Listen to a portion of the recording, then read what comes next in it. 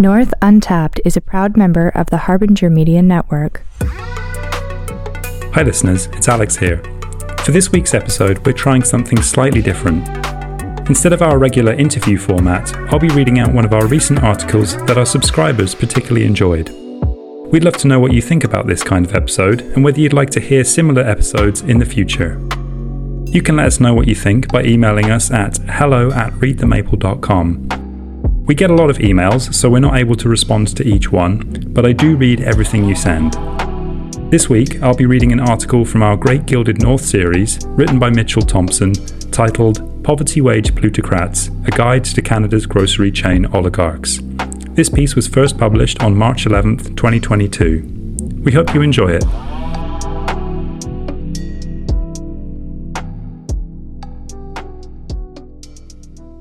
For workers, the grocery sector means low wages, insecurity, and constant employer surveillance. For Canada's wealthiest plutocrats, these same conditions make the grocery business one of the most lucrative. In the pandemic's first year, as many workers struggled to make ends meet, top Canadian executive pay rose an average of 17%.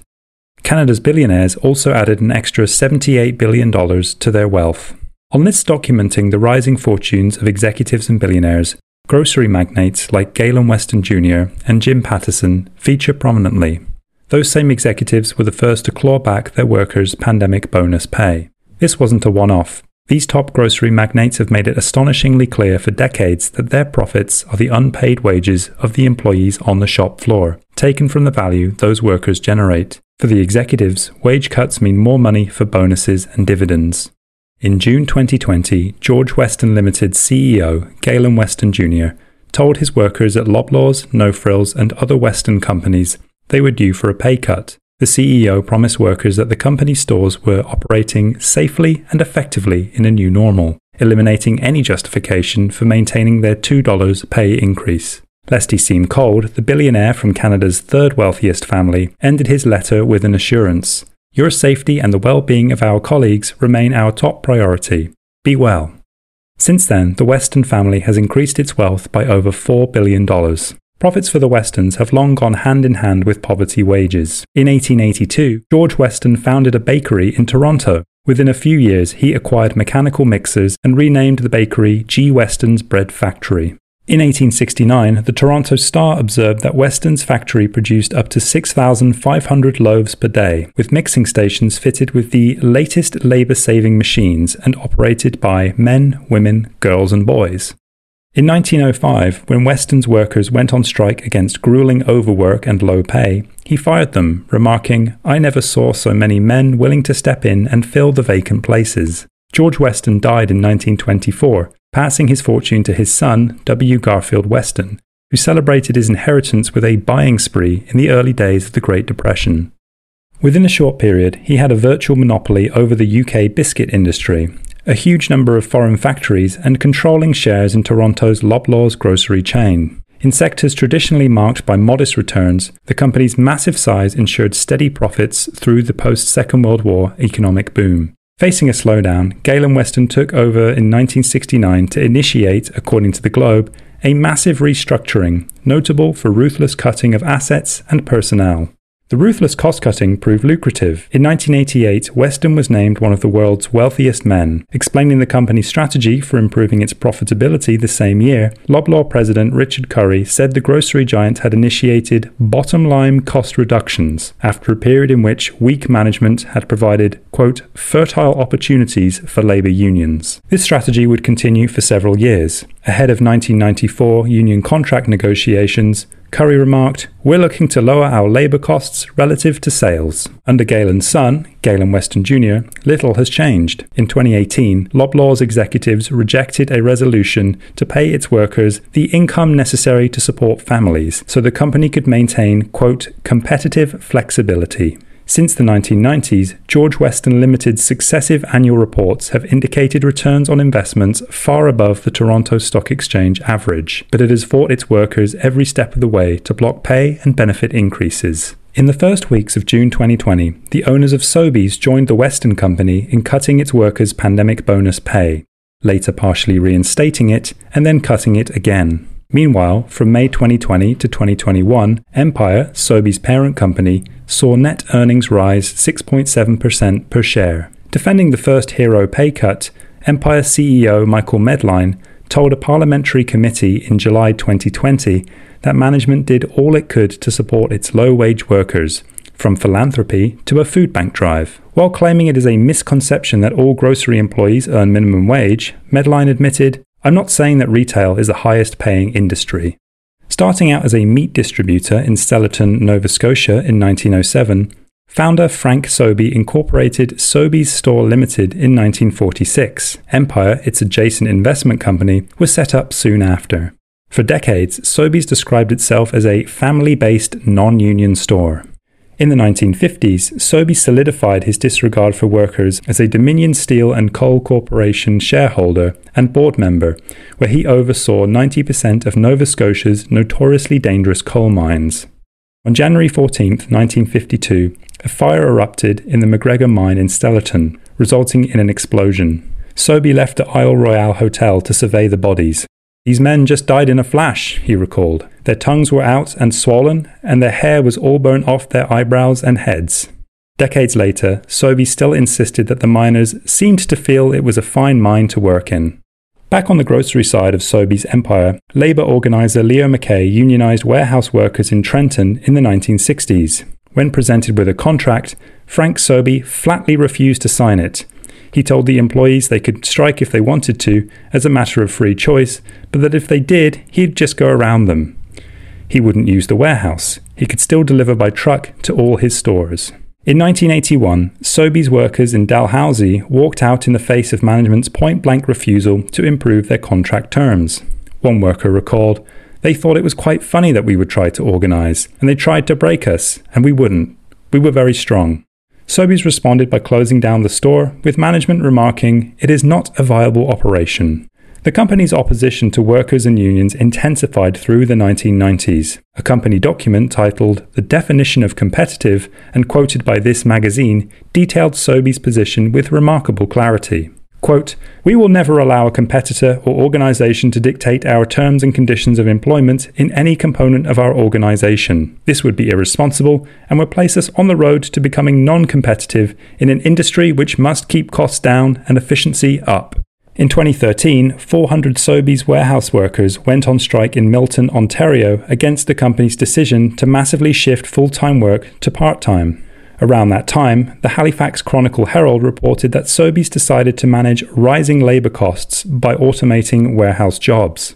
Explaining the decision, Distribution VP Eric Seguin remarked, "Robots don't get tired." These dynamics at Empire have kept wages low and profits high. Grocery giant Metro has also reported hefty pandemic profits after cutting its workers' $2 pandemic wage increase. Metro Incorporated started in 1947 in Verdun, Quebec. It opened its first supermarkets in 1972 and went public on the Montreal Stock Exchange in 1986. It too has a long anti-union history. In September 1984, management directed 300 grocery stores to arrange stock shipments from independent suppliers after locking out more than 400 truck drivers and warehouse workers. After the union backed down, Gerald Tremblay, the vice president, told Montreal Gazette, "Now we can have efficient and flexible operations." In 1990, when Pierre Lessard took over as CEO, his tenure promised the business community new rounds of, quote, massive job cuts, at the same time as the company's annual sales rose to $2.3 billion, the Globe observed. More recently, when Ontario looked poised to increase its minimum wage to $15 per hour, current CEO Eric Laflèche told a conference call in 2017 that the increase would cost about 8% of the company's net earnings, which totaled $586 million. Rather than accept a lower profit margin, Laflèche promised, "As a team, we will strive to mitigate this impact as much as we possibly can through productivity and cost reduction initiatives. But the size and pace of these increases pose a significant challenge." Notably, he refused to rule out additional job layoffs when asked. "We're looking today at opportunities like we've never had before," declared billionaire Jim Pattison 3 months after he cut Save On Foods employees' pandemic bonus pay. "We've never been in better shape to invest." Pattison increased his own wealth by $1.7 billion from March to September 2020. Pattison started out as a sales manager for General Motors. There, according to his autobiography, he boosted the dealership's sales by firing people. "You sold the fewest cars, you were gone," he recalled. The fifth or sixth best salesman might be fired because his general attitude was bad, or he was starting to arrive late. It didn't matter if his sales were good, bad, or indifferent. After managing car salesmen, Patterson linked up with a number of mostly American investment gurus, famously Charles Engelhard of Engelhard Incorporated, to take over Neon Products Limited. Engelhard, having made his fortune from Latin American and apartheid South African metals, was keen to use Patterson to gain a Canadian foothold. In late 1968, NeonX, as Neon Products was renamed, purchased Overweighty, a regional supermarket chain founded in New Westminster, BC in 1915. Under the direction of Clarence Heppel, the two companies had a combined workforce of 4,500 people by 1986 and megastores staffed by, quote, large numbers of part-time and non-union workers. In 1993, the Calgary Herald published an article on Patterson's Save-On Foods chain titled Wage Cuts Key to Save-On Growth.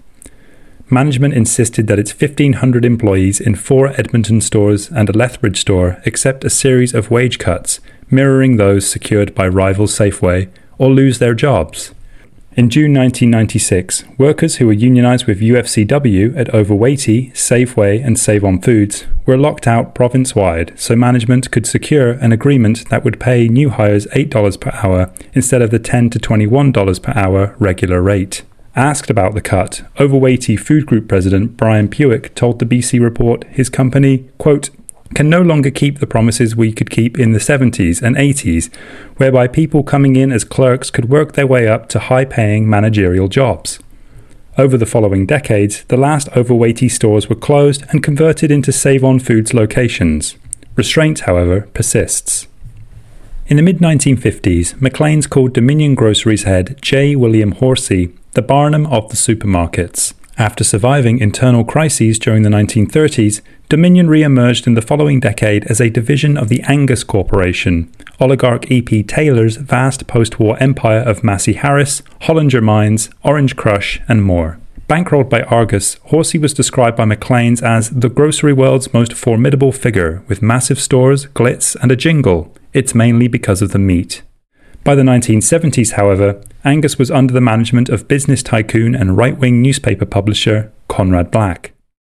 The uncompetitiveness of Dominion stores was becoming chronic, Black wrote in his 1993 autobiography titled A Life in Progress. Intimidated in particular by newer, thinly manned and high-volume stores, Black lamented that his workers were too well paid. How are we to compete with this? With smaller stores feather-bedded by clock watchers, paid $40,000 per year for stacking bags of frozen peas.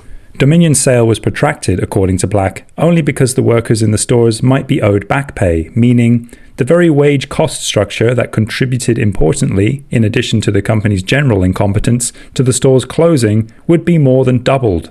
After A&P in Toronto bought 115 Dominion stores, Weston purchased all that remained of the former Dominion stores for $40 million. Aside from having requested that store managers protect their most deserving employees, Black lamented that no other job protection was possible. Solomonic wisdom would be required to distinguish the deserving from the undeserving, the honest majority from the gluttonous pilferers, he wrote.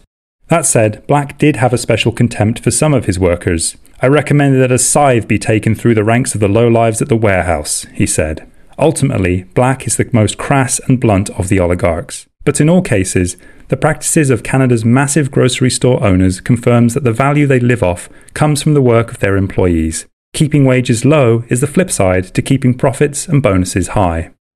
That piece was originally written by Mitchell Thompson. Mitchell is a writer with Press Progress, an occasional radio producer, and a researcher based in Toronto. You can find him on Twitter at Thompsonian_M.